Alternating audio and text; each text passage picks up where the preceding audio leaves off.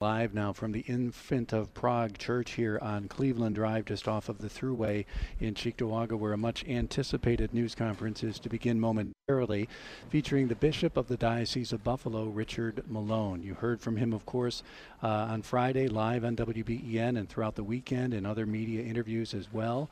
And the Bishop will be taking questions momentarily. Good afternoon. My name is Spangler Kathy now Spangler. I am the Director of Communications for the Diocese of Buffalo. Thank you for joining us for this press conference. I'd first like to apologize for our delay in starting with you, and so we'll get right to it. I'd like to extend my thanks to Father Ray for letting us hold these meetings here at Infant of Prague. He and his staff were very helpful in all the preparations. Thank you for your hospitality. We will begin with opening remarks from Bishop Malone, followed by some important information that we'd like to share with you. Bishop is joined today by several key members of the diocese staff, including Bishop Edward Gross, Father Peter Corrales, Father James Crolio, who will be coming over, Monsignor Sal, Sister Regina, Stephen Halter, Jacqueline Joy, Dom Blowy, and diocesan attorneys Terry Connor and Lawler Quinlan. Following the presentations, we will move to questions and answers. If you have a question, I'll ask you to meet me directly behind this row of chairs. Please form a line there, and I'll ask you to limit your question to one per news organization at a time. If time allows for more, we'll be happy to oblige. Without further delay, please welcome Bishop Malone. Bishop Malone. Malone. Thank you, Kathy. And my apology, too, for our tardiness. As you can imagine, there were lots of priests with lots of questions and all, so we needed to honor that. So I'm sorry we're late for you. As the people who work closely with me know, I really like promptness, so it's not good. I'd like us, if you wouldn't mind, just to begin with a moment of calling upon God for healing for victims of abuse. This is a prayer that many of us pray every single day, and many of our parishes as well, and I pray it with a sincere love and heart. God of endless love, ever caring, ever strong, always present, always just, you gave your only Son to save us by his blood on the cross. Gentle Jesus, shepherd of peace, join to your own suffering the pain of all who have been hurt, in body, mind, and spirit, by those who betrayed the trust placed in them. Hear the cries of our brothers and sisters who have been gravely harmed, and the cries of those who love them. Soothe their restless hearts with hope. Steady their shaken spirits with faith. Grant them justice for their cause, enlightened by your truth. Holy Spirit, comforter of hearts, heal your people's wounds and transform brokenness into wholeness. Grant us the courage and wisdom, humility and grace to act with justice. Breathe wisdom into our prayers and labors. Grant that all harmed by abuse may find peace in justice. We ask this, O Lord, in your holy name. Amen. Well, good afternoon again, and I thank you all for coming today. Before we get into the bulk of information that we want to share with you, and there's some significant information coming, I want to share a few personal thoughts. Just now, and the reason I'm late, at the meeting with priests and transitional deacons, I expressed my concern to them about how difficult it has been for them to carry out their priestly and pastoral ministry in the current atmosphere of crisis. Along with confusion and silence and misinformation, I know they have expressed deep compassion and attention to the people entrusted to their care.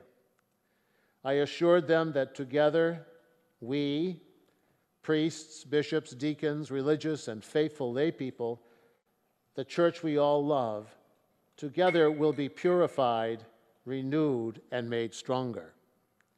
I shared with them, and they agree, that too much is at stake: the faith and commitment of our people, the healing of victims, even our very mission in the world. Today, before we have some time for Q&A, I would ask your attentive listening to what will be presented by some members of my staff who are key in the whole challenge of responding to this crisis. Your understanding of the facts and the process is essential, and I'm thankful to you for the ways you really do try to be attentive to the facts. Today, I and others will be very specific and use precise words. It is not about semantics.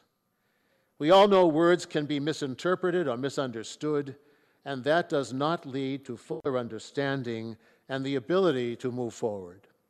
First and foremost, we are about healing. In March, when the Independent Reconciliation and Compensation Program was announced, we asked for victims to come forward. They have, and the numbers were overwhelming. I think the image, the word tsunami, is not inappropriate. And I say again now, this is not in my prepared notes, but I say again now, if still there are victims out there who have not come forward to us, I ask you please to do that so that we can respond. Addressing these cases, though, has taken more time than expected, and so we've instituted additional staff and procedures to work through all the cases to bring healing to our victims. Second, we must be about truth. Finding the truth can be difficult in these cases. This, too, unfortunately, takes time and cooperation. There are priests who have been placed on administrative leave and have been so for months. I want to resolve these cases as soon as possible. We have additional investigators now who are working on their cases.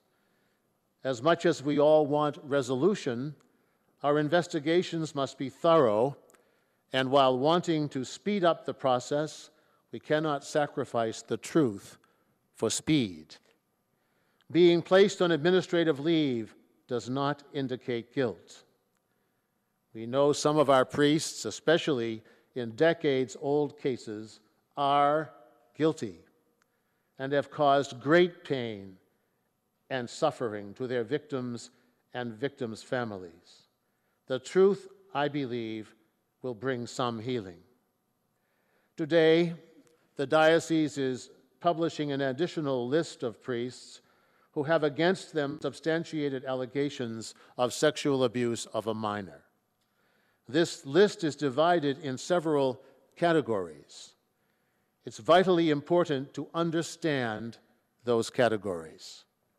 Please know that we have done much to protect the victims and the accused. You know well the calls for my resignation. I have stated that I do not have plans to do that. I know that there may not be a high level of trust right now, but I do believe that working with others who continue to believe in me, we can steer through this storm into a calm sea. A resignation, of course, is not automatic. It requires the permission of the Holy Father. In addition, the Diocese of Buffalo deserves to regain stability. A resignation does not bring stability. In fact, it can exacerbate instability. With the work of the Independent Reconciliation and Compensation Program, the new Office of Professional Responsibility, the new task force to create an effective protocol for handling claims of clerical abuse of adults, and our new director of the Office of Communications, together, I believe, and this is my commitment, my prayer, my hope, I believe we will build the stability needed to restore trust, strengthen faith, and hope among all of God's people. I thank Kathy Spangler, our new director of the Office of Communications, who will guide us through the rest of our meeting. A few more things for you, and then some opportunity for your questions and my response.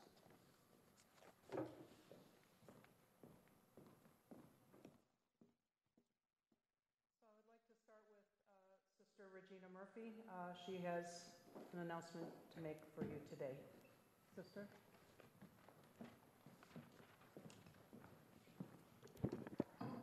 Good afternoon. The bishop mentioned that we were going to release new names today, which we will. I'd like to preface that, however, by speaking just a bit about the process of dealing with priest files. As the chancellor of the diocese, I'm currently in charge of the files. Prior to that, which would be prior to this past April, I did a lot of work in the archives and assisted with Bishop Gross, sometimes doing some research, and I discovered back in 2016 that there seemed to be files in many different places, and I asked Bishop Malone if I could do an inventory, because that didn't seem like the best way to organize the files. He immediately said yes, and I did the inventory, and some priests had pieces of their file in as many as 4 or 5 different places. So I did a summary of what I found in the inventory, and that actually went public. It was one of those documents that was out there. And what wasn't known about that document, I believe it was dated May 1st, 2017. I had categorized priests according to where their files were. I had not yet read the files. You know, I might have glanced at them, but basically it was according to where they were. From that date, May 1st, 2017, until 2018, probably again this spring, I was reading all those files, putting them on a database, and finding out how many were misplaced. All the files were reorganized. They were all brought together into one place. So if you need a deceased priest file, it's in the main archives. If you need a living priest file, it's in the clergy file room. And every piece of information is in that file. The numbers that were out in the press earlier, when that May 1st, 2015 or 2017 document was released, are no longer accurate. Things are now much better organized, and the continuing updating of the database, which, given the number of recent cases, is very difficult to keep up with. But I think we're pretty well organized as of this moment. Today we're releasing an additional list of names. Diocesan priests, we will give you 20 names. And these are all priests with substantiated claims of abuse of a minor. We are also releasing 16 names of religious order priests, again with substantiated claims of abuse of a minor. So that's 36 names that will be released. And on your way out of this press conference, we will give you that. Just in summary, at the bottom of the list, it explains what our total numbers are on the current database. And, well, for example, total number on the database of priests with substantiated allegations would be, and this is both diocesan and religious order, would be 176. 66 of those are for the most part deceased with a single allegation. And keeping to our basic protocol, we are not releasing any deceased priest names with a single allegation. As of today, 78 of those names are publicized either in March or today. 20 priests are being investigated currently. And then there are another 12 who are kind of in the other category.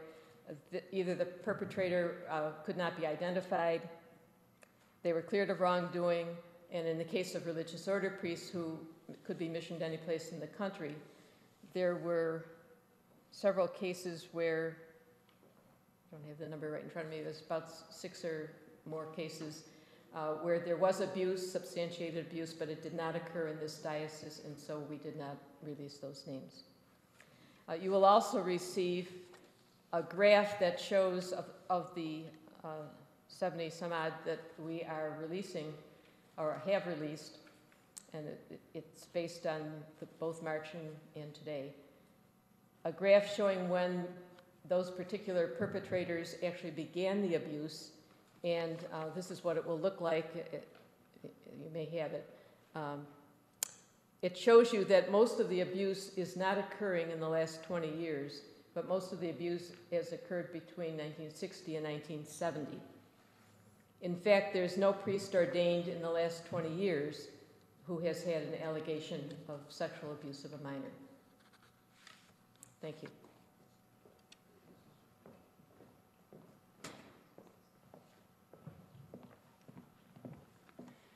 Thank you, Sister Regina.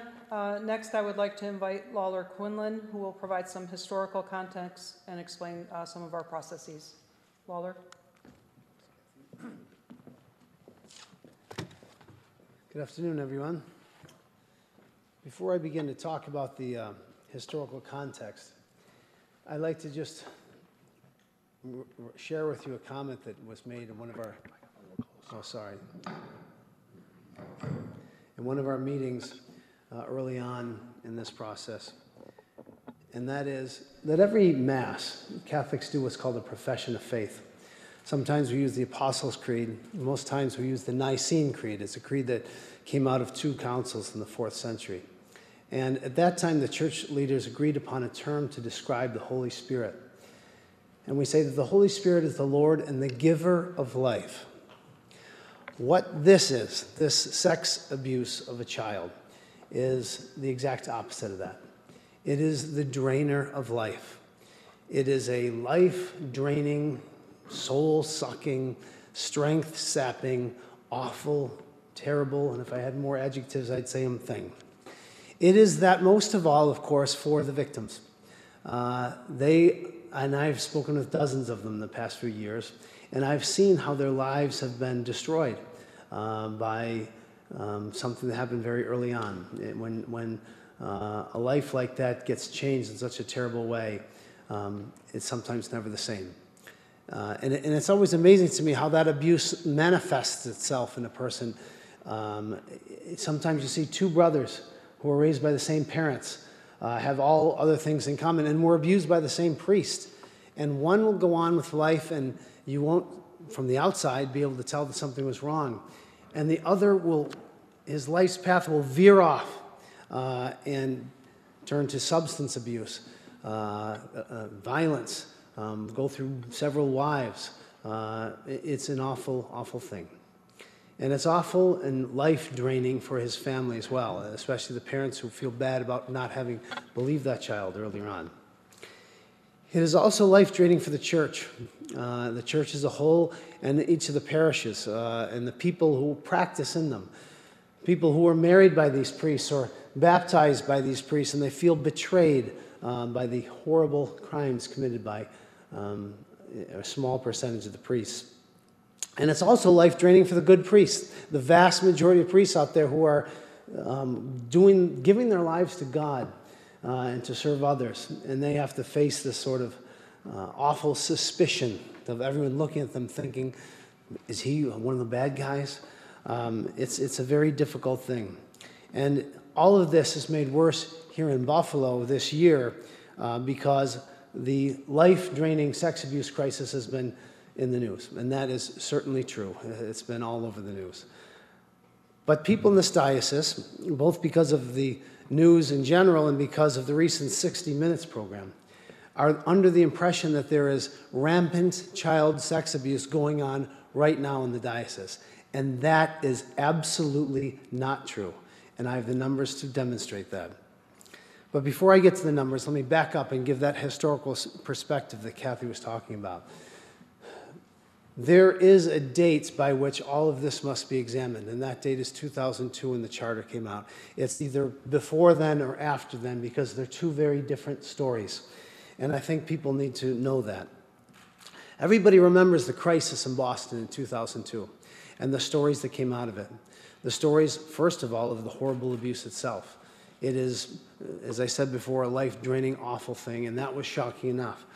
But the second thing that was shocking was the manner in which church leaders responded to it, when they learned about it. A lot of times it was hidden from the church, both by the priest who would intimidate the young person and convince him or her not to talk, or by when the kid finally did talk to a teacher or a parent or something and they'd not believe him or tell him, how dare you say that about a priest or something terrible. But when it did get to the attention of the church, unfortunately, it wasn't always handled correctly. What had happened is sometimes people at that time, in the 50s, 60s, 70s, even 80s, there was a belief, of course, the church believes in redemption and forgiveness, but there's also belief in the science, the psychiatry and psychology, that a person could go and talk to a counselor and that the person would change. The priest would be different and it could be placed someplace else. And that happened in Boston. And we all know what the terrible result was. Some of these priests continued to abuse, and we know the awful results. Did the church here in Buffalo make the same sort of bad decisions like that before 2002? Yes, it did. Sometimes it was handled correctly. Sometimes the right thing was done and the abuser was removed from ministry. But sometimes the abuse continued on, and what you see in the news happened. And we need to tell the stories of that abuse. We really do. Too many lives have been ruined. That chapter of the church's history needs to be exposed. Those stories need to be told, for sure. But if you hear nothing else I say today, hear this. When the story of this abuse crisis is told, whether it's by the media or by a government official someday or by historians years from now looking back, if the story ends in 2002 and only covers the abuse, then it isn't being fair to the church and it isn't telling the whole story. When the story is told, we must find what happened afterwards. We need to cover the sea change in the way these things were handled that happened in 2002 very clearly, and cover the positive story of what the church has been doing to bring the number of these occurrences, and this is true, way, way, way down. From the 50s, 60s, and 70s to the present, there is a dramatic change effective in 2002. In 2002, the United States Conference of Catholic Bishops established a charter for the protection of young people, children and young people. You'll often hear about that referred to as the charter. That's what they're talking about. It's more than just a bunch of principles and policies. It required every diocese to establish what's called a diocesan review board. The notion was we don't want the decisions about what to do with these priests being made by a bishop and someone else in a room in the chancery. We want the lay people to be involved in these decisions, and they have been since 2002. Each diocese was required to assemble a review board that would be composed of people with good judgment and people with a variety of experiences. So you have, and here in Buffalo we've had retired judges, retired prosecutors, we've had medical professionals, people skilled in the treatment and understanding of child sexual abuse. And they sit down, and every single complaint that comes in needs to be presented to that group, a complaint of child sexual abuse. So Jackie Joy here is our victim assistance coordinator. And when a complaint comes in, what is supposed to happen is if you get it as a parish priest or a parent or a school person, you funnel it to Jackie. And Jackie does an intake form where she gets all the vital information about the priest, about the complainant, about when it happened, where it happened, what happened.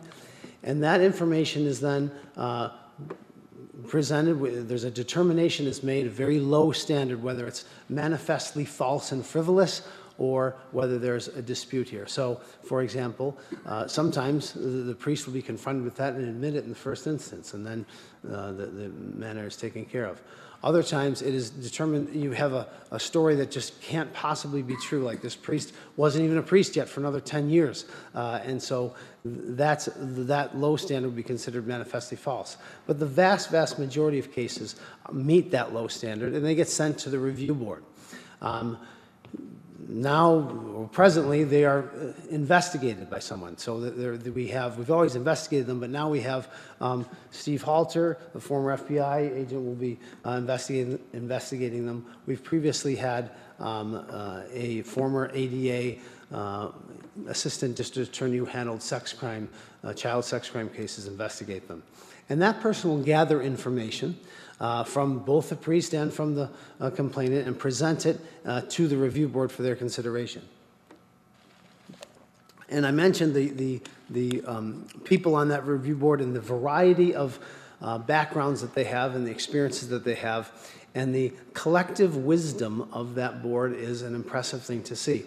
And they take the cases very seriously. And they will ask the investigator sometimes to go out and speak to this person or that person or get this piece of evidence to evaluate it. And then the review board makes a recommendation to the bishop, which is invariably accepted. as to whether the claim has been substantiated or not substantiated. If there's even a single claim of child abuse that is substantiated, that priest is removed from ministry, okay? We're going to come back later to the 60 minutes, but that priest is removed from ministry, and a process has started to have him removed from the clerical state, which is a different thing. The charter has requirements. The charter also has requirements for everybody working in the diocese. So it is not only responding to claims, it's also preventing abuse. And we have systems in place where everybody, I was a catechist at my kids' church and to teach them religion. I had to go through the Virtus training. Virtus is just Latin for virtue. And it prepares people, tells them all about clerical sexual abuse and sexual abuse of all kinds. And it tells people to, here's what you should be looking for. Here's what you should and shouldn't be doing with children. If you see something, say something. And it's a sort of encouraging of vigilance to protect kids going forward. And that's a huge component of what happened in 2002. All of what I'm talking about is post-2002, that big sea change of cases that I've been talking about. And the good news is, if there is any good news about this life-draining process, is that these practical changes have had a dramatic effect on the number of instances of childhood sexual abuse, both here in our diocese and all across the country. And the number of occurrences since 2000 are very, very, very few. And we'll get to exactly how many there are later. So why is the diocese all over the news this year? Why is this constantly in the paper? There are a few answers to that question. First, you need to know about the Independent Reconciliation and Compensation Program. Last year, in 2017, a few downstate dioceses came up with the notion that we ought to have a compensation program for victims, similar to the ones you see after disasters like the 9/11 or the oil spill in the Gulf Coast. And the notion is the person can come in either with an attorney or on his or her own, file a piece of paper, file a piece of paper and have their claim evaluated by an independent person or persons and make a decision about the claim and award them compensation. And in this case, these dioceses downstate were doing it. And we looked at that and we saw that it was pretty successful. The first we were skeptical that people wouldn't want to do it, that they say, we want to go in court and sue people, and if this statute that passes, that's what we want to do. But instead, what we've heard from both victims and from their attorneys, is that they like this process, the one that was going on downstate, because it's quicker, it's easier, it's less confrontational. So the bishop instituted one here. And when he did that, and we had a big press conference, he made the announcement, as he had made many times before, if you know of somebody who's been abused, or if you yourself have been abused, come forward. Tell us about it. Please, if you know about claims, come forward and respond. And that's exactly what happened here. We had an idea. We anticipated that we'd probably receive an increase in the number of claims that would come in. But the bishop had no idea that the response would be so overwhelming. To put it in perspective, let me give you an idea of our past experience. Every year, the diocese has to do an annual audit. And it's one that you keep a record of the claims that have come in that year. It starts on July 1st and ends June 30th. And you're supposed to report all of the new claims that came in that year. By new claim, I mean new to the Diocese of Buffalo, new information that we are hearing for the first time. It doesn't mean that it just happened, okay? So many of these new claims are about things that happened a long time ago, but the person's coming forward for the first time. And those need to be included in an audit. So last year, or the year before, the 2016-2017, we reported 7 new claims, okay? That was typical. The year before that, it was, I think, 4. This year, the Diocese of Buffalo, from the July 1st, 2017 to June 30th, 2018, received 191 new claims. That includes the claims that we received through the Jackie and also the claims that came in through the IRCP. Now, of course, many of the IRCP CP claims we already knew about, so they wouldn't be considered in that number. But we try to make an accurate record of the new claims that came in this year, or new reports of child sexual abuse, and it was 191. And and frankly, it overwhelmed our systems. You've heard talk about the phones not being sufficient. You've heard talk about claims that should be handled by someone like Jackie, who is a licensed clinical social worker. She is the person who should be interacting with a victim, not someone else at the chancery. And yet there were so many calls coming in that they often were, and the people were waiting to hear back. And Jackie has another job that she does, and is used to having a very few number of claims come in a year. Instead of getting 11 claims in a year, you're getting 190 claims in a few months. It overwhelms our process.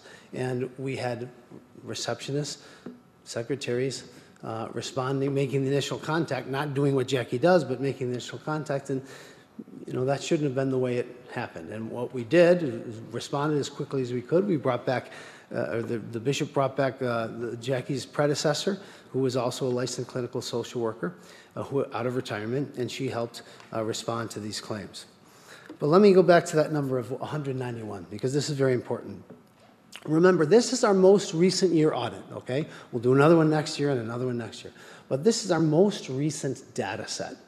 It has the 190 claims that are coming, 191 claims that are coming in for the first time this year. And it's the freshest batch of data that we have. And of those claims, how many of the people were claiming that their abuse had occurred since 2000? 0. Not a single claim of a kid who said, I was abused in 2002 or 2003 or 2017. None. And there weren't that many in the 90s or the 80s. The vast majority of these claims, and we have the charts and you have them, it's consistent with the national data. Now, we have had claims since 2000. I don't want anyone to misunderstand that. And previously, and some of them public, we had a priest who possessed child pornography in 2004. He's on the list. We had 2 other priests. Okay, so there are a few instances, but it's extremely rare and way less common now because of what the church did in 2002. There was a dramatic reduction, and I think this data shows that the 2002 charter is working, the review board is working, the vigilance is also working. And you know what else is working? It's the awareness of the people. One of the saddest things you hear when you speak with some of these victims is that when they finally decided to say something to a mom or a grandma or a teacher or a nun, that the person yelled at them. How dare you say that about a priest? Or slapped the kid, or washed his mouth out with soap. It's almost like a second victimization. I asked the people who are watching this on our live feed, of the 600-some thousand people in the Diocese of Buffalo, all you mothers and grandmothers out there, if your kid came home today, your loved one, and said to you that, Mommy, Grandma, today when I was with a priest, he took his pants off in front of me. Is there a single person in the entire state that wouldn't believe that kid or wouldn't respond by calling the police, calling the diocese, and taking action? This vigilance has resulted in a dramatic reduction. Of the 191 claims, none, not one since 2000. So the notion, to the extent you see it in the news all the time, that there's ongoing abuse or that the priests that are with your kids are abusing them is not true. And I hope that's that people take that message away from this conference. The second thing is, the reason why people are worried is this 60 Minutes conference, or 60 Minutes interview. There was this suggestion, and you saw the interview back and forth with Father Ziliaks and the questioner. And how many, he was talking about priests being removed from the priesthood, okay, from the priesthood. And what Father Bob, I don't dispute, he was technically correct. What he said is there were 8 or 9 priests that he would argue, I would argue actually a little bit higher than that, but he would argue should be removed from the priesthood, that is, permanently removed from the clerical state. And so when he asked that, well, I think there should be 8 or 9. Then the questioner said, or Whitaker said, and how many of them are still in in the priesthood today? And he said, all of them, and dropped this big pumpkin in the middle of the interview. And everybody in America was like, oh my gosh, what's going on in Buffalo? What are these people thinking? They got 8 or 9 pedophiles interacting with kids in church and at schools? That is totally not true. Technically, what he was saying is they haven't been removed from the clerical state, but they have been removed from ministry. He has since confirmed that. They are not in ministry. They're not at your school. They're not at the church. If they go to the grocery store, they can't wear the Roman collar. They are perhaps sitting at home in khakis and a red sweater, okay? And so what Father Bob Ziliak, when he made that statement, okay, what does it mean to be removed from the clerical state? Well, and Father Sal can talk about this later, you have to go through these canonical processes where you make this big, thick packet called a votum, and you send it over to Rome. They usually send it back, and then you have to do a canon law trial. And we did that for Father Franzak, for example. But you know what? Father Franzak still has not been removed from the clerical state. Despite all that work, we still got to finish the trial, and then it will be the case.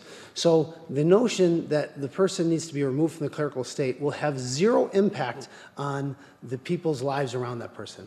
The priest, the day before he's removed from the clerical state and the day after he's removed from the clerical state, his life, so far as everyone else can observe, is identically the same. He is not a priest. He is a priest, but he's not what you and I would call a priest. He's not saying Mass. He's not seeing kids. He's not wearing the Roman collar. No one's getting confused by him wearing clerical garb. Those 8 or 9 people are all not acting as priests. Okay, the list of abusers. I'll turn to that. This is the second part of what I want to talk about, and that's what Sister presented. Let me first say that creating a list of priests who have substantiated claims of abuse against them is not something the bishop was required to do. No bishop in the history of Buffalo had ever done that. Many dioceses across the country, we were one of the early ones. They're now starting to follow. It's becoming the trend to create these lists and to advise people. And the bishop decided to create a list of abusers. The idea behind it is that it does 2 things. It allows for some transparency for people to see what has happened.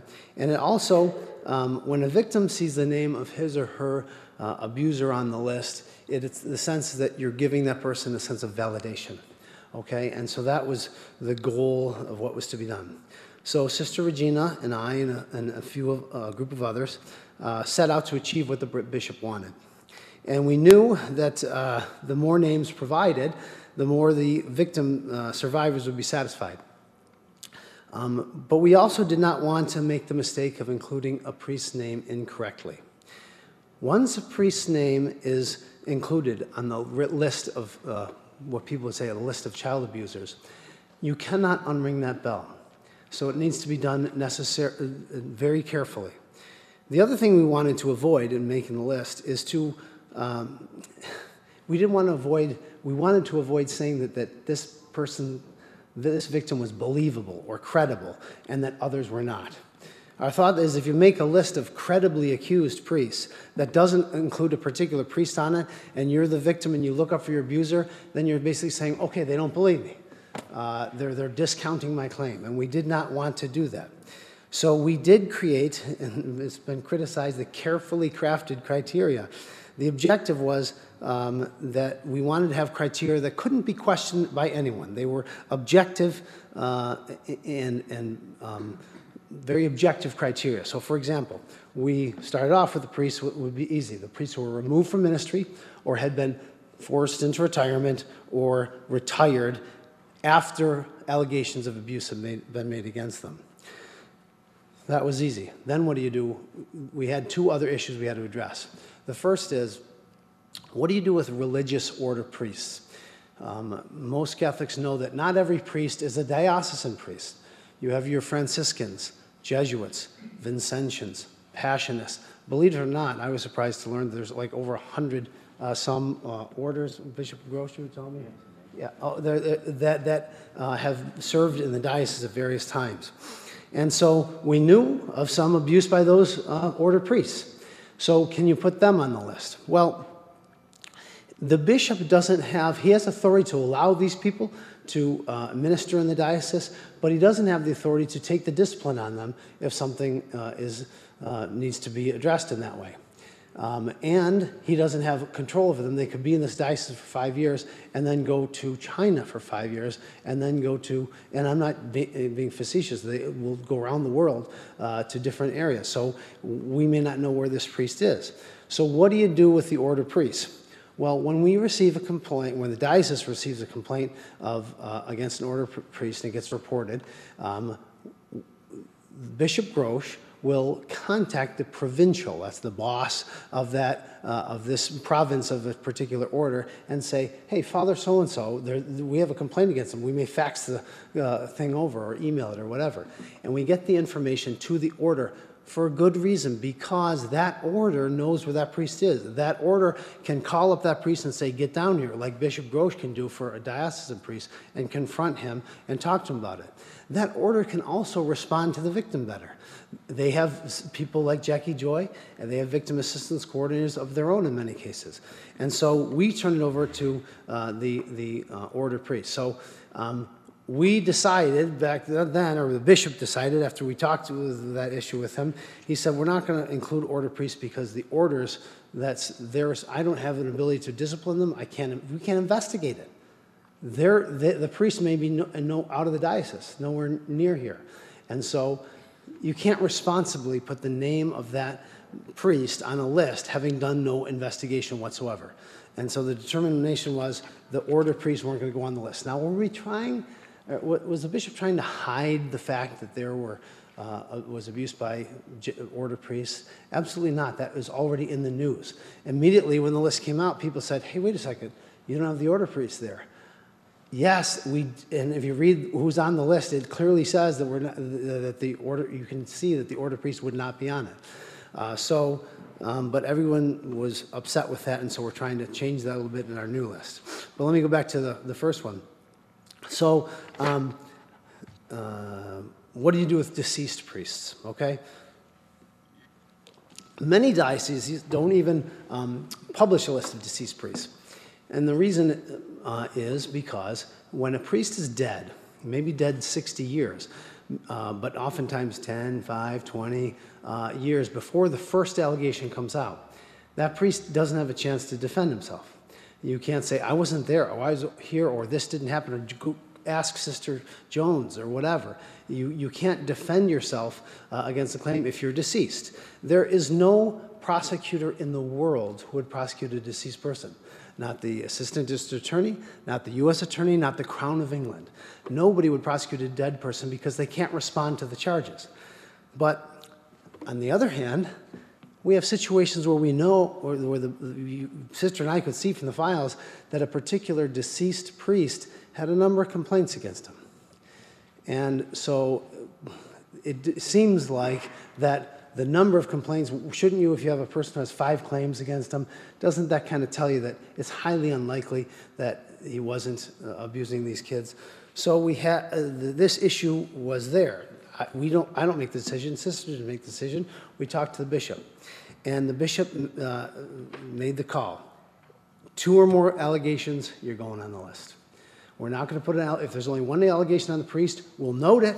We'll record it, we'll keep it in the file, and if a subsequent allegation comes in, that priest will be moved onto the list. But for a deceased priest, if they have more than 1 allegation, they're on the list. If they don't, they're not. And that's still the rule that's being followed when Sister and I prepared this list. By the way, sorry. Oh, by the way, there's also, when the bishop made that decision, it was mainly just a practical decision on how to resolve these competing concerns about not putting a priest on who didn't have a chance to defend himself and putting a person on with multiple allegations. But people should know that the priests that were on that list, when we published that earlier this year, the diocese received calls from the families of those deceased priests, okay? And they were very upset. And the bishop asked me to speak with those families, and I spoke with 3 of them. And they were tough calls. You had the family saying, hey, wait a second, where did you get off putting my uncle, I'm named after my uncle. I have the same first name and middle name. I'm named after him. And Bishop Head didn't put him on any list. Metzel, what is going on in Buffalo? How do you do that? How can you do that to my deceased relative? He never had a chance to defend himself. And I would have conversations with these families and say, I'll tell you all that you can bear to hear. And I'd go through it. But the notion that who cares is a dead guy, you need to realize these are real live human beings who had left footprints on this earth and have families that remember them. So we don't have any qualms about putting a person on with two or more allegations, but to put one on with just one allegation, we haven't done that. Okay. When the lists were released, there's a lot of criticism of the diocese. I mentioned the criticism of the family of the deceased priest, but there was also the criticism that we didn't incorporate the order priests. You know, as I said before, I think it should have been obvious that we weren't including, from the description on the top, priests with one allegation or order priests. But the bishop heard those criticisms, okay?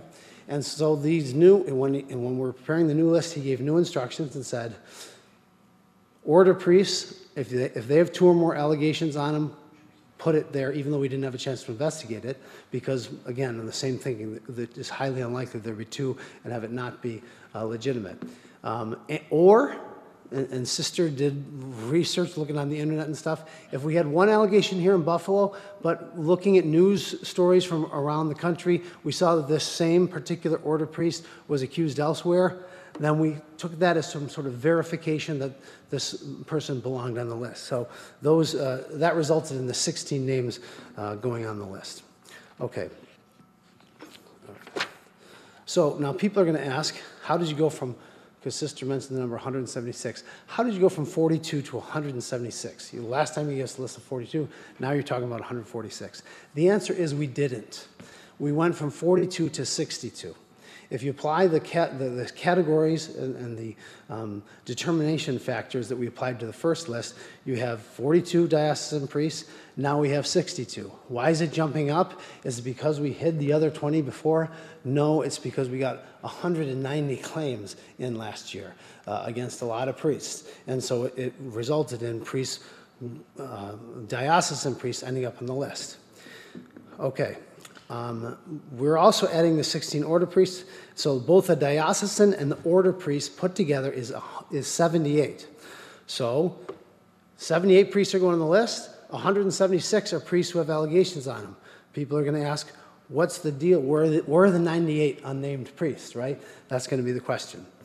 And by the way, last time we never gave before, just like the bishop never gave a list of credibly accused priests or substantiated claims against priests, the bishop until now has never given the instruction to give the number of priests against whom there have been allegations. So you're getting names on 78, but you're getting the number unnamed on the 176. So who are the unnamed, almost 100 priests that are on there? The vast majority are deceased priests with 1 allegation, like I talked about. The order priests with 1 allegation.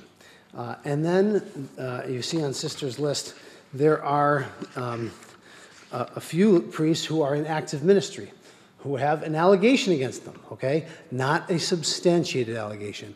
These allegations were reviewed and determined not to be substantiated. To give you an example, I'm not going to name the priest because we're not giving you the name because we didn't determine it to be substantiated. But I want to let you know of the sort of thing that is being presented and what's being determined so that you can understand it's being done responsibly. We had a case of a woman who mailed an anonymous complaint to our victim assistance coordinator. She declined to identify herself or to provide any contact information. She wrote that she had a dinner conversation with her sister a couple of years ago, and her sister had recounted being attacked by a man in her high school 30 years earlier.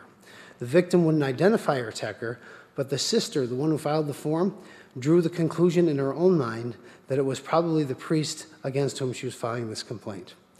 The review board considered this. We had no one to talk to. We had an anonymous complaint from a woman about her sister, and it was deemed unsubstantiated, and that priest is in service. We have another case of a father who reported that his son had been abused 24 years earlier, and this sometimes happens. We have people say, my son or my friend or my sister or whoever was abused, and we try and reach out to the person who was abused, and that person doesn't corroborate or doesn't cooperate or doesn't talk to us. You know, again, there's a claim out there. The father says, you know, I think that this happened a number of years ago. The son, who's now an adult, will not cooperate or speak with us. The decision has to be made. That's not a substantiated claim. Another example, a priest received an anonymous letter that included that the claim that this priest had engaged in sexual improprieties years ago in the past. The priest, the good man, took that letter with no obligation to do so, and he notified the bishop right away. Said, I want you to know I got this anonymous complaint against me. I don't understand it. I don't know what this person's talking about. I've never done anything like this, and I don't know who it is or what it's all about. That priest is still an active priest, and I don't think anyone is going to say we're hiding an abuser or a pedophile. The bishop makes the determination with the recommendation of the review board what to do, and those decisions are, and the review board takes their responsibilities incredibly seriously. But when we look at something, I shouldn't say we, it's the review board, they look at something and they make a determination. They have to decide, is it substantiated or not substantiated? And those are just some examples. Let me give you some other examples of the numbers in the gap just to give you an idea, because some of them are alive. So we have the deceased priest with one allegation, the order priest. There are also this kind of a thing.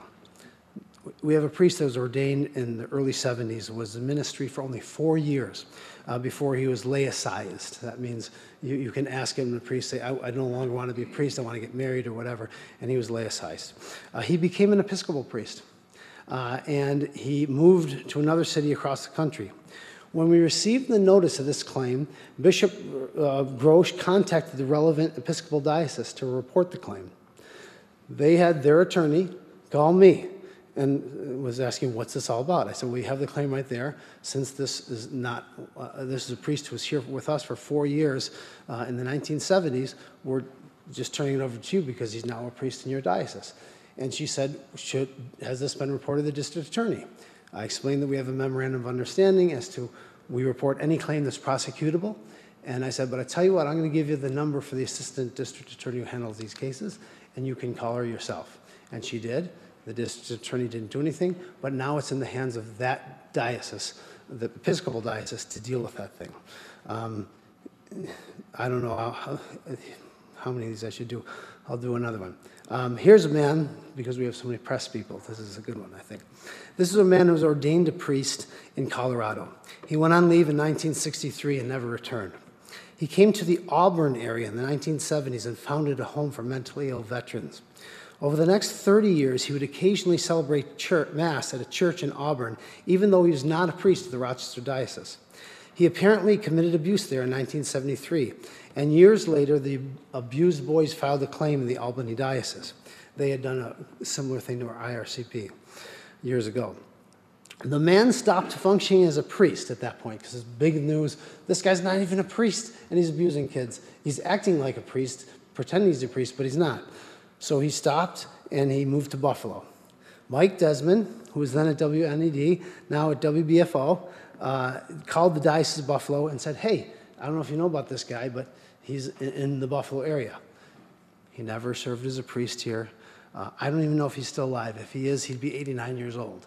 But his name is not going on the list because we didn't investigate. It was abuse that didn't occur here, and it's not something we put on our list. So that gives you an idea of this gap of who are the people in between. Most of them are deceased priests or order priests who have only one allegation, and the others are kind of in a potpourri like I just gave you. So I'm probably taking too much time, but let me, am I? What's that? Oh, sorry, I didn't know. No, I got a little bit. Can I keep going? Yep. Okay, sorry. Thank you. Okay. People are saying, you know, when is this crisis going to be over? Why? How long are we going to keep hearing about this? And I get it. But these stories are important, and they need to be heard. And they need, when the claims come forward, they need to be addressed. It's a life-draining mess, but it's a mess that the church has to deal with. We have to respond to these victims. We have to provide the assistance where we can, and we need to do justice if that priest is still around. And toward the end of the Civil War, President Lincoln talked about the Civil War as being sort of a divine retribution for the evils that the slave owners in the South had done and the whipping that they had done of their slaves. What's that? Yeah, sure, excuse me. So when Lincoln was asked in the second inaugural, he said that the Civil War will last until every last drop of blood drawn with a lash shall be paid by another drawn with a sword. And I think if someone had asked him after the war, well, do you think it's over? Do you think you've now made up for slavery because you compensated with the war for what had happened? The South was punished. Does that make up for it? And the answer is, of course not. The effects of slavery lingered for decades, and some would argue with good reason that they exist today. And the abuse crisis is going to be no different. It's going to be with us for a long time. But I think what I've been trying to show is there's been a dramatic reduction since 2002, and the church has made a huge change in the way it treats these cases. Now, have there been mistakes in the church since 2002? Of course there have. Exhibit A are the 2 letters to the Apostleship in the See for Father Art Smith that everyone wishes the bishop had never sent. It was a mistake. He has apologized for it. There's going to be probably some other mistakes as we go forward.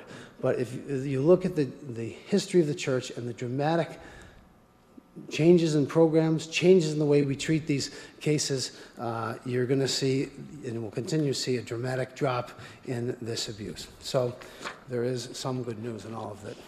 Thank you.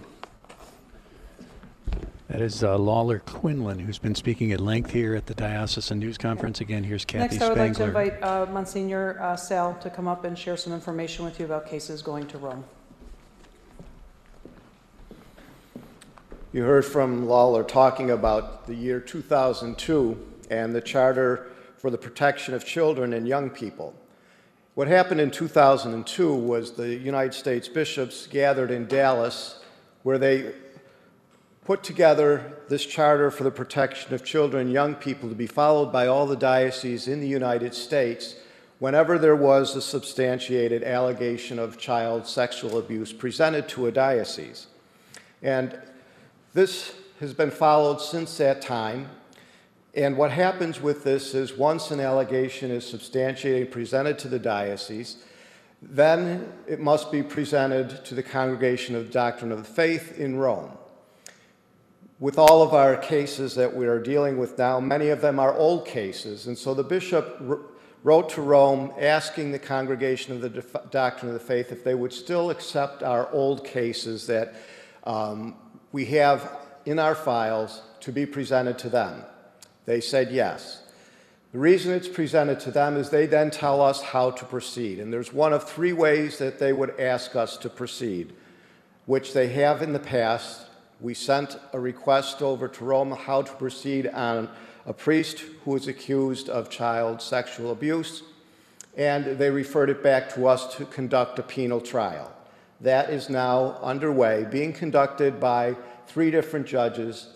They are not in the Diocese of Buffalo. They're all canon lawyers in different dioceses around the country. And that is being done because they can be more objective than having somebody within the diocese to make a judgment about one of their priests. In order to protect objectivity, it's sent to other judges outside the diocese. One of the other things that the Congregation of the Doctrine of the Faith can tell us to do is to put the priest on a life of prayer and penance. That means he's removed from active ministry, cannot represent himself as a priest, cannot dress as a priest, cannot function publicly as a priest. Or a third option they have is dismissal from the clerical state, meaning the priest is completely removed from the priesthood. One of the things that came out of this Dallas Charter was if there's one offense that's substantiated, the person must be removed from ministry. That has been happening since 2002. In the Diocese of Buffalo, that had already been happening. Anyone accused of child sexual abuse was immediately removed from active ministry and put on a life of prayer and penance. So these are the things that every diocese in the United States must follow, and that is what we have been following since it was published in 2002 by the U.S. bishops that were gathered together in Dallas at the time to solve some of the issues that were confronting the church at that time. We continue with live coverage of the Thank you, Diocesan Press Monsignor Conference. Sell. I'd This now like is to invite Kathy Terry Connors Spangler. to shed some light on investigations. Attorney Terry Connors now approaching the I've been podium. asked to provide you with an update with respect to some matters that have been reported publicly so that you'd have firsthand knowledge with respect to what investigations there are currently pending in our diocese and throughout the state of New York. So first of all, if we start in a chronological fashion, you should know that in late May of 2018, I received a call from a local prosecutor with the U.S. Attorney's Office. That's the federal prosecuting agency. Essentially, the prosecutor told me that the U.S. Attorney would like to look at some paperwork, some documents, some files with respect to any allegations against priests that were after 1990. It's a significant difference because in the federal statutes, there's a position they take legally that 1990 is the cutoff with respect to the statute of limitations. So we asked to have a subpoena provided, which is standard practice. We got those materials and we provided them to the prosecutor. That information has been exchanged and an open extension has been granted so that they can come back and ask us if they desire any additional information with respect to that investigation. But that investigation is a potential criminal investigation. They're looking at conduct on the part of priests, is what I was told, to determine whether there's a federal jurisdictional nexus. Was there travel across state lines? Was there use of child pornography?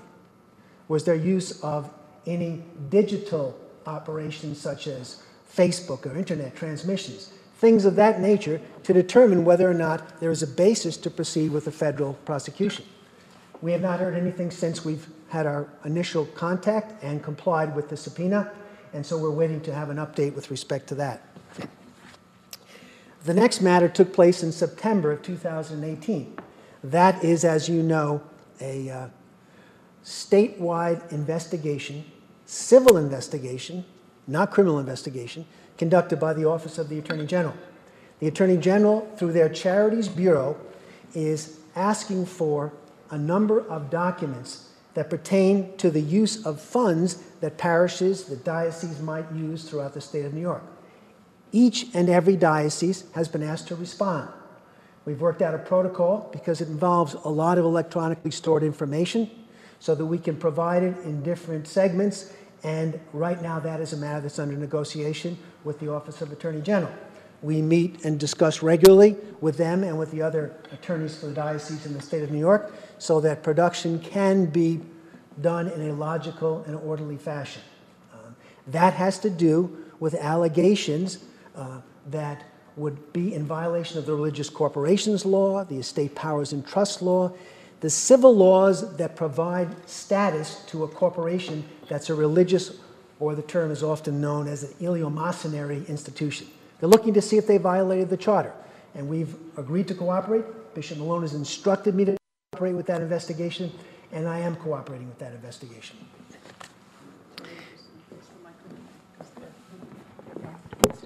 Sure. Okay. In addition, there's another litigation matter, which is primarily what I handle. A civil case was filed by Matthew Golden against only the Diocese of Buffalo, and that was filed in New York State Supreme Court. It was filed with a theory, somewhat innovative theory, by an attorney named Jeff Anderson, who does a lot of this work.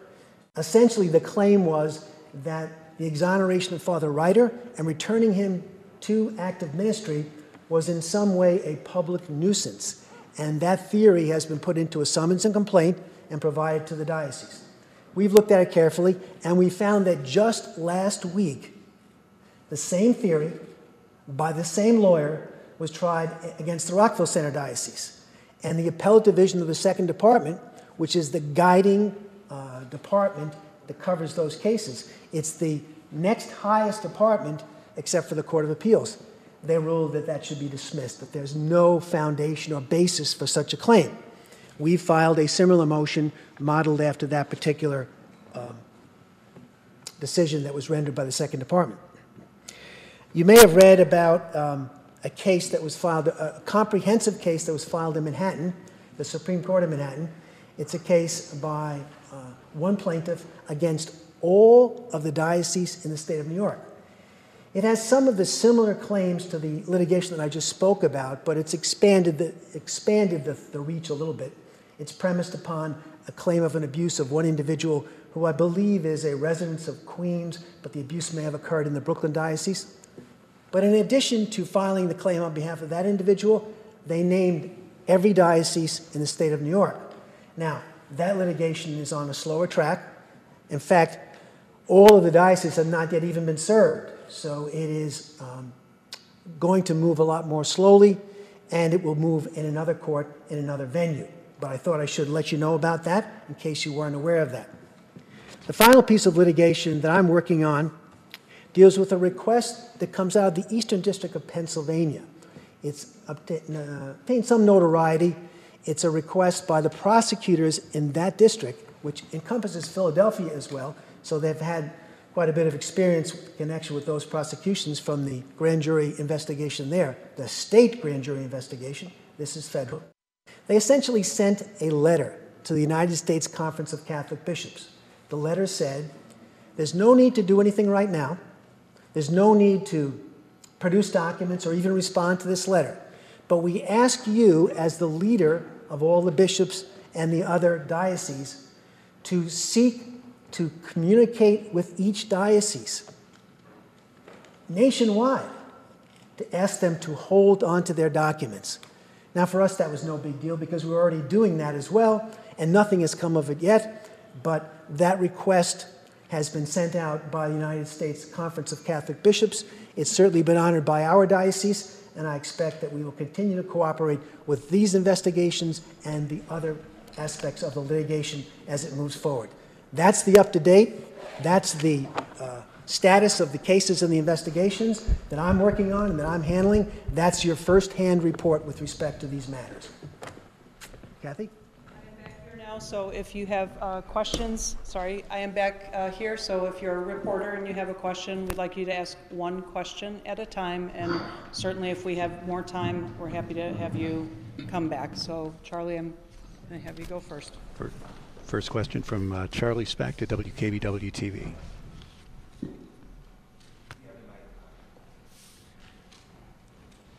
Bishop, I want to go down. Bishop, I want to go down a list of specific cases here, and just to get you to explain why you handled them the way you did. You have said here that you have never protected any priest accused of abusing a minor. Why did you leave Father Fabian Mariansky in ministry for more than 5 years, despite an allegation of statutory rape when the victim was 16 years old?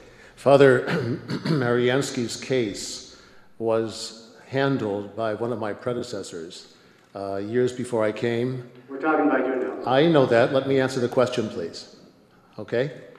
And so Mariansky was sent off for evaluation and treatment, which at that time said he could be returned to ministry. We would never do that now. We would never do that now since 2002.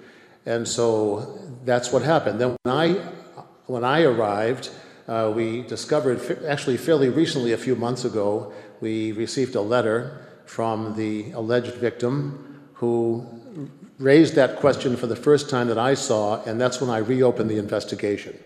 So I just wasn't aware of all this that had happened before I arrived. But her case was in the black binder that Mr. Connors prepared for you. So did you not read that binder when you became bishop? I read through it. A lot of the priests in there were already removed from ministry, as you know.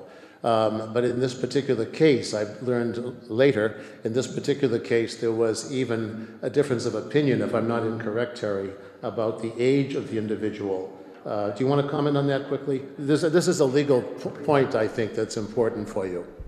Attorney Terry Connor is now coming up to assist the bishop in this, as Charlie Specht. After you get this remark, you will. So I think it's important to have some additional factual background about this particular case. It's 25 years ago. It came in 1995. And obviously, from all the presentation you've heard today, things will be handled much differently. But at the time that it came in, we went back, I researched it because of anticipating a question like this. And we did prepare a binder and prepare a summary for the bishop. But what we learned back in 1995 is that the correspondence from her attorney said that essentially, Father Mariansky befriended his client in 1990 is what one of the letters said. So we went and looked at it, and she was born in 1968. So that would make her 21 or 22. So there was contradictory information. Several people reached out from the chancery to the attorney to get some additional information. It remained contradictory. And what happened, I think, back in 1995, as best I can put together, is that it was treated as a case of adult abuse. And at that time, it was done, what was done throughout the country, is that Father Fabian Mariansky was sent to be evaluated by no less than 3 to 5 institutions where he would be out of service for 5 years until finally he came back, and after being evaluated, this was by Bishop Manzel, was placed back into service because the evaluators told him that it was 100% safe to put him back into service. Those are the facts I was able to put together. Hopefully they're helpful. Which we would never do now. But you let him minister for 5 years. Why? He was out for 5 years. He was in a church for the whole time that you have been here as bishop. He has been in a church until the day the story was in the news. Why? Because that's when we discovered, just recently this spring, when I discovered that we had this new letter from the young woman who was making the complaint. I had heard already Terry's explanation of what had happened with a difference of opinion about the age at that time. Okay, Father Dennis Ryder is alleged to have molested not 1, not 2, but 3 minors. You suspended him, put him back into ministry earlier this year before all of the victims were even interviewed. Why? I don't want to hear from Terry. I want to hear from you, Bishop. You're going to have to hear from my attorneys. I've been dealing with so many of these cases, Charlie, that the details in my weary brain, seriously, get mixed up. Can you comment as well? No, I don't want to. Who runs this diocese? Is it you or is it Terry and Lawler? It is I, but I rely heavily upon those who advise me on the details of these cases. I'm gonna let the other journalists answer a question, but Sure, I don't want to leave that one unanswered, Mr. Specht. The bishop doesn't he makes the final determination on any priest case, but he makes it after it's been reviewed by the review board. This case was investigated, and you say, why didn't you talk to all the victims? Our investigator went out and spoke with the victims that he could speak with, and he wrote letters to the attorney for the other victim, and that attorney ignored letter after letter after letter. And like the press often does, as soon as you make the decision, he's like, gotcha, why didn't you talk to me first? We tried to talk to that person again and again. And when he finally did that, Mr. Specht, we did go out and interview that person. That thing was fully vetted. All the information was obtained. There were a number, I don't want to get into the claims, except to say that they were presented to the review board. And I'm going to protect the confidentiality, but it was all considered, and the review board recommended the bishop unanimously that Father Ryder be returned to ministry. And it was fairly done. That's the charter working. Now, sometimes as you know, 2 priests were within a month of that removed from ministry. So the review board. I just want to say your investigator was someone competent. He was asking me for phone numbers. So. That's being very thorough. He had a number of years prosecuting these cases. The Erie County District Attorney's Office. Sex crimes. Okay. I just want. I'm going to let the other journalists answer something. But Bishop, I just want to ask you. You've talked to every news organization in this room except ours. Many of our viewers feel like you're hiding from the tough questions. Are you afraid to do an interview with us? I'm not afraid to, but I watch the approach that Channel 7 takes, and it would make anyone wary, I think. But I'm certainly not entirely closed to it. We could let you know. Thank you, Charlie. Several of you have referenced the 2002 Dallas charter. However, that charter focuses on minors. It doesn't address seminarians or adults ages 18 and older. Right. Are we looking at this through the wrong lens? I mean, does that charter go far enough, and do we need to set a different bar? That's an excellent question, and the answer is the charter does not go far enough. It was established in response to the terrible crisis in Boston to deal with, in an effective way, with allegations of clerical abuse of minors. And I do believe the evidence shows it's very effective. What we need now is some kind of similar protocol that would take more seriously the ways we ought to handle allegations of misconduct by a priest with an adult. This is where I know I made some missteps. Traditionally, when a priest has been accused of misconduct with an adult, we have tried to work with that priest quietly. You'd call it a cover-up, we call it confidentially, so as not to have a big explosion in the parish. Father Yetter, for example, was a very effective and highly esteemed pastor by many people in Swarmville. So sometimes you try to work with the priest, help him see the errors of his ways, send him for evaluation, but it's the wrong way. Would I do it that way again? No. But that's because we need a protocol, and I have established a committee of entirely lay women and lay men who are going to be working on creating a protocol for us. It's also possible that the United States Conference of Catholic Bishops may work on something like that too. I'm going to bring that up personally. That's a very, very important question. And then really quickly, Bishop, I'd like to know if there's a timeline for victims with the Independent Reconciliation and Compensation Program. Have any settlements been made? Are victims aware of impending settlements? Because several of them have said they've heard very little from the diocese. Yeah, well, they won't hear from us. They'll hear from the program is run by, as you know, by two former judges, and they're the administrators of the program, and it's entirely independent of us. So I can't even give them a call and say, could you hurry this up? But it is, I understand how frustrating it is for the victims, but I know they're working hard on it, studying all the claims and inviting. The people have the right to go in too, not just to send in their claim, but to go in and meet with both of these judges. Is there a reason the Buffalo Diocese chose those two former judges as opposed to the administrators used for that fund that every other diocese in New York State uses? Well, we thought it would be good to use two judges who know Western New York, who are known here and esteemed by the people, and also the ones that were being used by the other dioceses, I think, were pretty loaded with work to do. So that's why we had confidence in the two, and we still do, in the two judges we're using. Hello, Bishop Malone. Mark Ashgarian from Spectrum News. And for the record, I would just like to add that our station was also not given access to a one-on-one sit-down with you as of yet.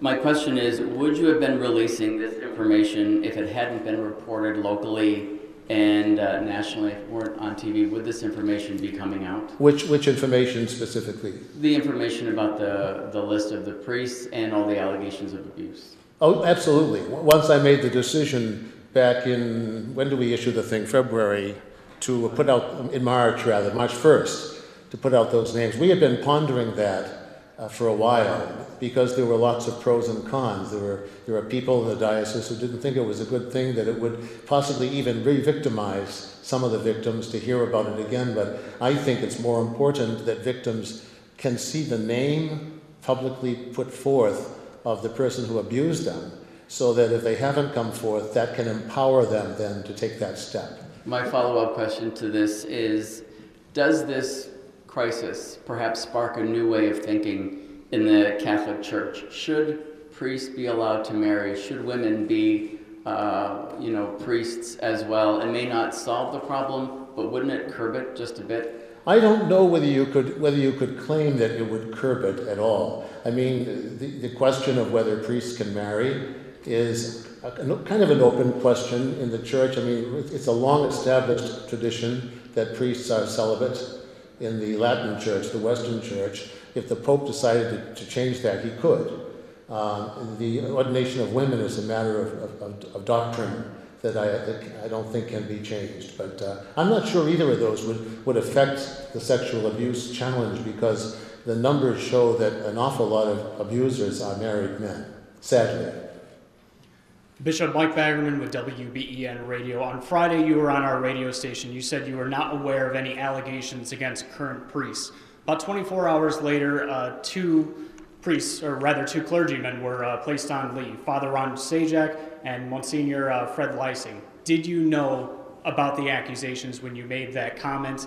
And additionally, are there any priests or clergy that you know of right now that have been credibly? I'll answer your second part first. No, there are not. And I said honestly what I said on your radio station the other day. Father Lysing, for example, did not have a legal claim against him.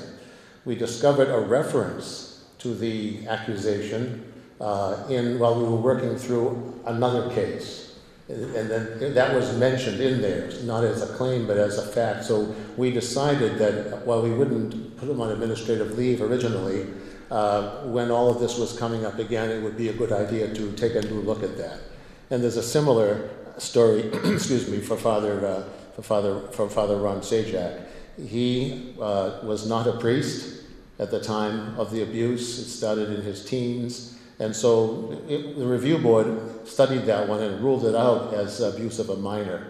But I thought that it would be a good thing to take a new look at it. You know, this is part of my commitment to do the work in a stronger, more transparent way. As a follow-up to what you had just said, even if there's an accusation against them when they were teenagers, doesn't that disqualify them from becoming a member of the clergy?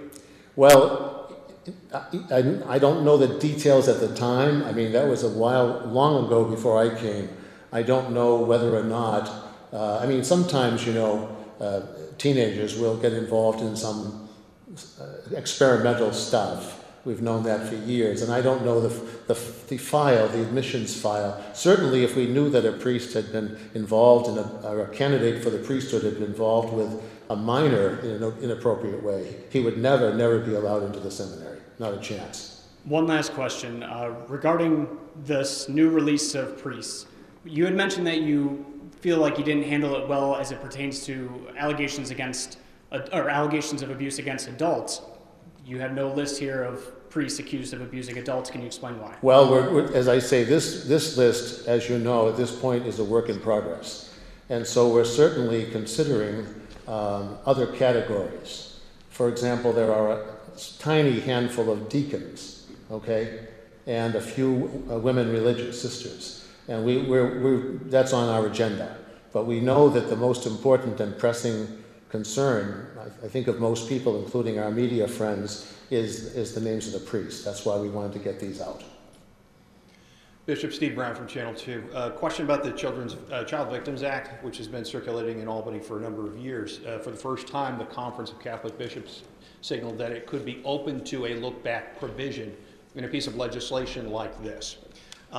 You said yesterday to Mary Alice that bankruptcy was not out of the question for the diocese. Well, we're hoping not. And my people who are responsible for the financial resources tell me that we think it's unlikely because we have hopefully the resources to be able to handle those claims. But at this point, we don't have an absolute knowledge of what the total amount will be because that's still under consideration by those administrators. But wouldn't a Child Victims Act with a look-back provision mean more lawsuits against the diocese, mean more money that you'd have to spend on this issue?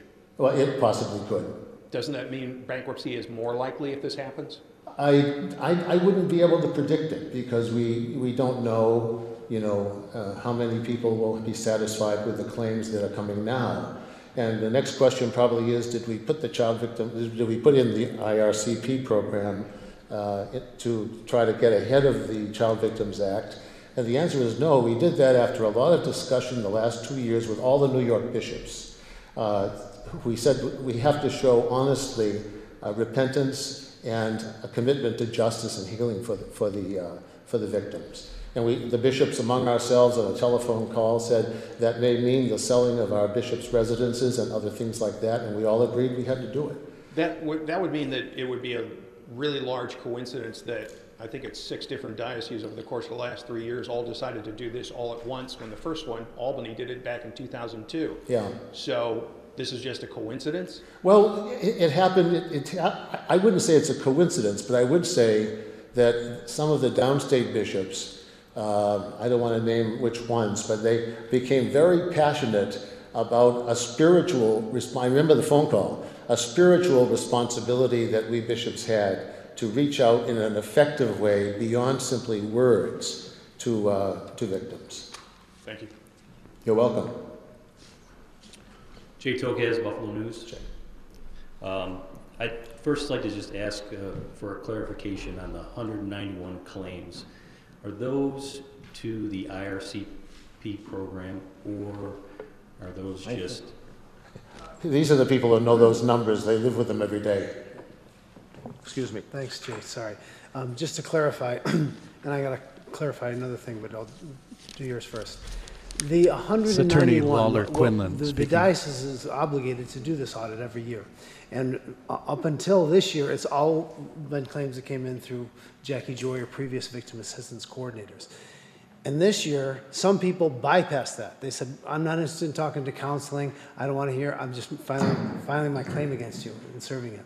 So what we tried to do is say, okay, who did both and who did just one, and to the best we could, get a number that, because those, even though they didn't come in as a complaint, I think that's a new allegation of child abuse. If we're hearing about it for the first time, even though it's old, it's a new claim if we've never heard from this person before. So it is both the claims that came in through Jackie and a subset of the IRCP claims that were coming to us for the first time. We were trying to catch everything that is a first-time reporter this year.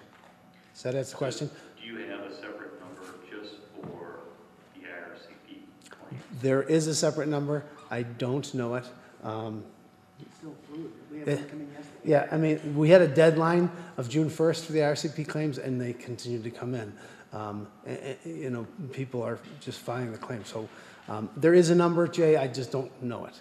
But I want to correct something just that the bishop said about Father Sajak. The review board did consider the decision not to publicly announce Father Sajak. We have not yet, the review board has not yet considered the claim because it's still being investigated, and I don't want to get into that anymore.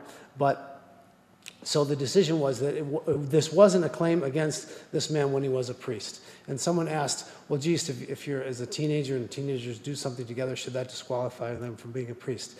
And I won't be making the determination. There'll be the review board's determination. But if we get to a point, and I understand that transparency is important, and I understand that people want to look into the past of their priests, but St. Augustine, if you read his confessions, lived a life of debauchery before he became a priest. And he became a great priest and a great bishop and one of the greatest saints in the history of our church. And if we are turning away people because of a concern for something else, boy, that's not what should be happening. But that claim is going to be investigated and presented to the review board, and a determination will be made in the future on that one. So, let me respond just briefly to Steve Brown's question about the Child Victims Act. It's Attorney Terry Connors now. Ironically, if the Child Victims Act were to pass, that would mean a greater likelihood that there would be insurance coverage that would then kick in that doesn't kick in for the Independent Reconciliation and Compensation Bureau. Well, I can't predict with any certainty, but there is a likelihood that if that were to pass, it would make it less likely, not more likely, that bankruptcy would be in the future, because you would have the possibility of insurance companies stepping up to meet their obligations for those cases, because they now would become a case or a controversy. There'd now be an occurrence that would be a covered matter. So I just want to clarify that. Just a second question, just trying to get a sense of, you probably heard from the priests this afternoon prior to coming here, just the sense of the level of attendance at Mass, donations to the church, all I mean, in some cases, I'm hearing, free fall. Can you give me a sense of that? Well, my colleagues here with me can correct me if I didn't get it right. They had a whole range of questions and concerns, and one or two of them did mention that the collection had gone down, or people were holding back on significant contributions. But I didn't hear a whole lot of that. There was a lot of concern among them about, the meeting I had with them I consider confidential, but I can say, this won't surprise you. There was a lot of concern among them for how accused priests are treated, and that it can take a long time sometimes, longer than we like, for those cases to be resolved and things like that. So it was a good meeting. That's why it went too long and held you guys up. One of those accused priests is really sort of who kicked this off, and it's Father Norb Orselitz. We've inquired with him later on if the diocese had been in contact with him. Obviously, he claimed, or he said, he acknowledged abusing probably dozens of boys. Orselitz told me, told another person at the news, that the only inquiry from the diocese was simply to recommend that he hire a lawyer. It seems if you were trying to get to the bottom of his abuses, you would be going to him and asking him, who are these people that you abused, and then reaching out to them. Why has that not been? Well, his case, a good question. His case is one of several that are now in preparation to be sent to the Vatican for their adjudication. One has already gone over there, that's Father Franzak.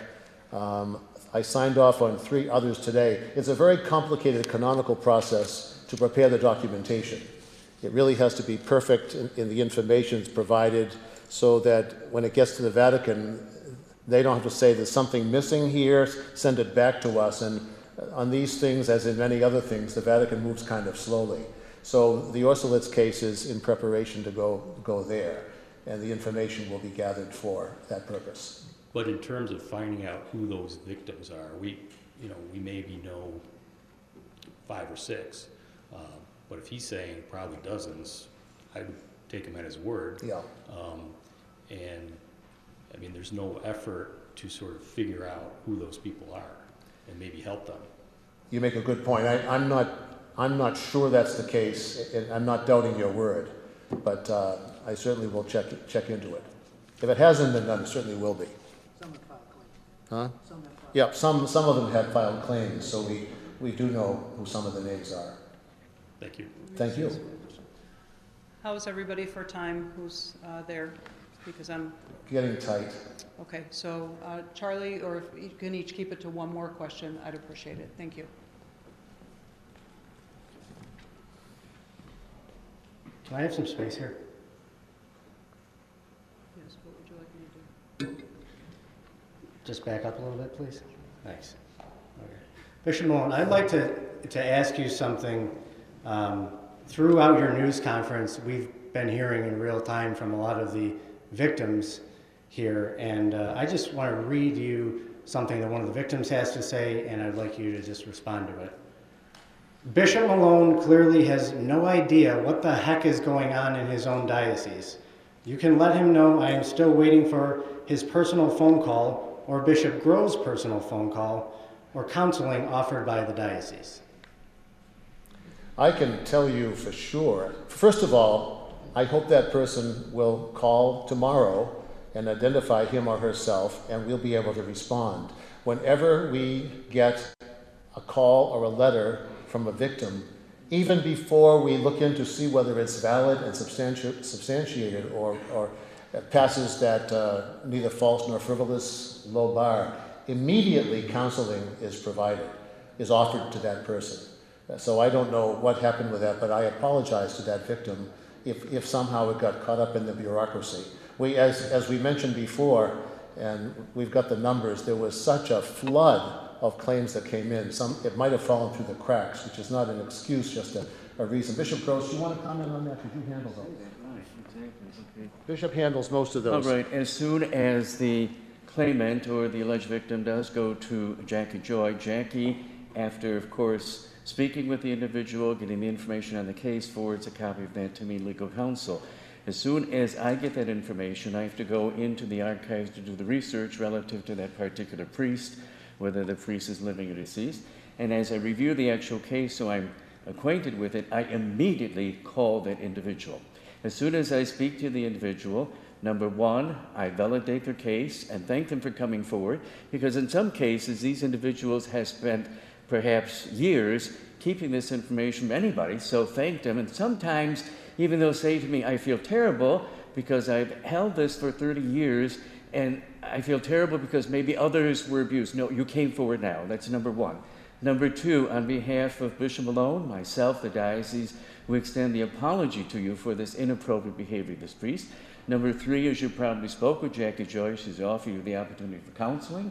Again, I offer that again because sometimes they may say no to Jackie, but again, they'll come to me and say, let me consider it. And then if there's any other pastoral care that I can offer, fine. So, I mean, we do return those calls immediately. And again, if the person has not received that call, perhaps the person didn't go through the proper channels or whatever it might be. That's news to me. Can I? Charlie and others, could I add just a footnote too on that topic? I don't know where I saw or read this recently, but in the past week or two, there was some comment that I lack empathy for victims. Now, no one who would say that has ever sat with me in a private setting where I have met with victims. I've met with dozens of victims in Boston and in Maine and here. And often those are tearful sessions. Any victim who was asked to sit down with me or Bishop Grosch always gets given that opportunity. So you'd have to be able to sit with me and watch, which will never happen because it's a very confidential setting, to see that I don't think I lack empathy. Sometimes it's a heartbreaking, always it's heartbreaking. So anyway. So you've never avoided meeting with victims? I don't avoid meeting with victims at all, no. I want them to call, I don't want to be ambushed either by you people or a victim. But I met a victim not long ago. He said something about, you didn't take my phone call. I said, I don't know about that, but I don't want a phone call. I want to make an appointment. I want you to come in and sit down. And right now I'll say in front of all of you media folks here that if there are victims who wish to come and sit down with me, I'm very open to that. But I'd rather do that face-to-face than with a phone call, if it's possible. I think we have time, Kathy, for one more. Bishop Malone, Jen Schatz from News Yes, 4 again. You've mentioned that there's now new protocols put in place to handle allegations of abuse of adults by clergy. But what about abuse at the hands of diocesan employees, choir directors, diocesan teachers? Oh, yeah. Is removing them from the workplace enough, and why are their names not released, as they would be in a criminal justice setting? Well, and I think if I heard you correctly, you said that a protocol for handling adult allegations was in place. It's not in place. That's the problem. And that's what my new task force, lay task force, is going to be developing. But it needs to cover not only clerics, but anybody who's in church employ. Can you tell us about some of the progress that task force has made? I know it was announced several months ago. Well, they've just organized themselves to get together to begin to move forward on it. When you see, you've seen the names of those members yet? Of the task force? Yeah. Yes. Okay. And as you can see, many of them are very busy, committed professionals. So to get them all together to launch this thing, but they're very, very passionate about getting started. It was just getting them all together at one time in one place, but it's about to happen. And they know how important this is to me, because even if the U.S. bishops decide to put together such a protocol, who knows how long that could take? And I'm sure we can do it effectively in less time. And we already do have a code of conduct that applies to everybody, priests and lay people alike, to build off of. But it's more principles than procedures and protocols. And that's what I want. Do you plan, Bishop, on ever releasing the names of diocesan teachers or choir directors who have been accused of abuse? Well, we're thinking all of that through now. As I said, I'm not opposed to any of that. We wanted, at this point, to really get our act together on all these different categories of priests, which we've given you today. And this, I'm sure, is not the end of the list either with the diocesan priests. As if more come in and they go through the process, they'll be on the list. Okay? Thank you. We do have one more question, so final question. Thank you. Bishop Malone, Michael Mroziak, WBFO Radio. Of all the priests who have been removed from service, were any of those cases referred to law enforcement? I'm pretty sure they were, huh? Some were. Can you give a percentage? Well, can't give a percentage. Can you talk about the memorandum? Sure.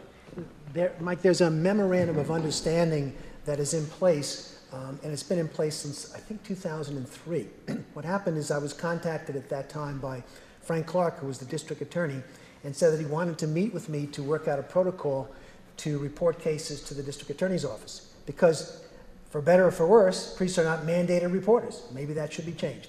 I said, sure. I went over and met with him and the 8 district attorneys for all the counties. We formulated a memorandum of understanding that essentially requires reporting cases that are still timely, that could still be prosecuted.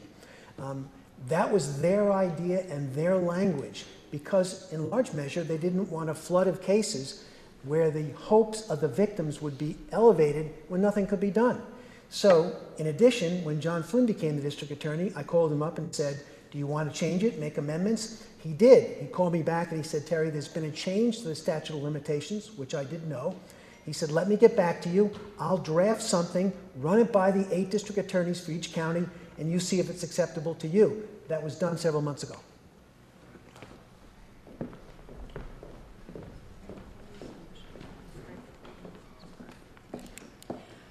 Okay, everyone, thank you for coming today.